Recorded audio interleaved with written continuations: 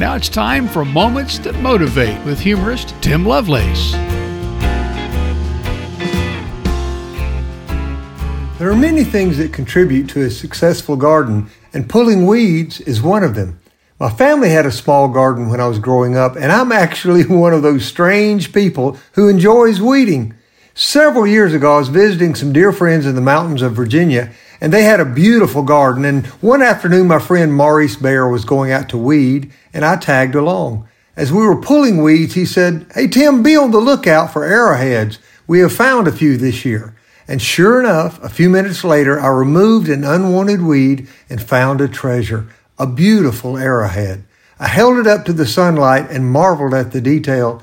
It had been buried for hundreds of years, and it was discovered because I was weeding. The unwanted weeds use water, nutrients, and fertilizer intended for the garden plant.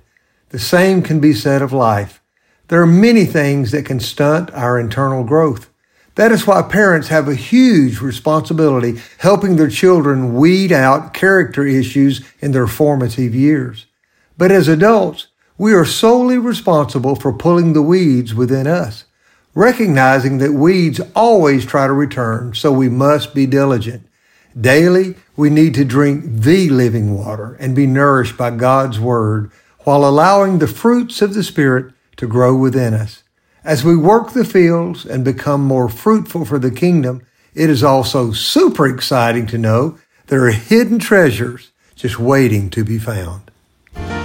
To learn more about humorist, speaker, and storyteller Tim Lovelace, or to find out when Tim will be in your area, go to timlovelace.com and be sure to follow Tim on social media.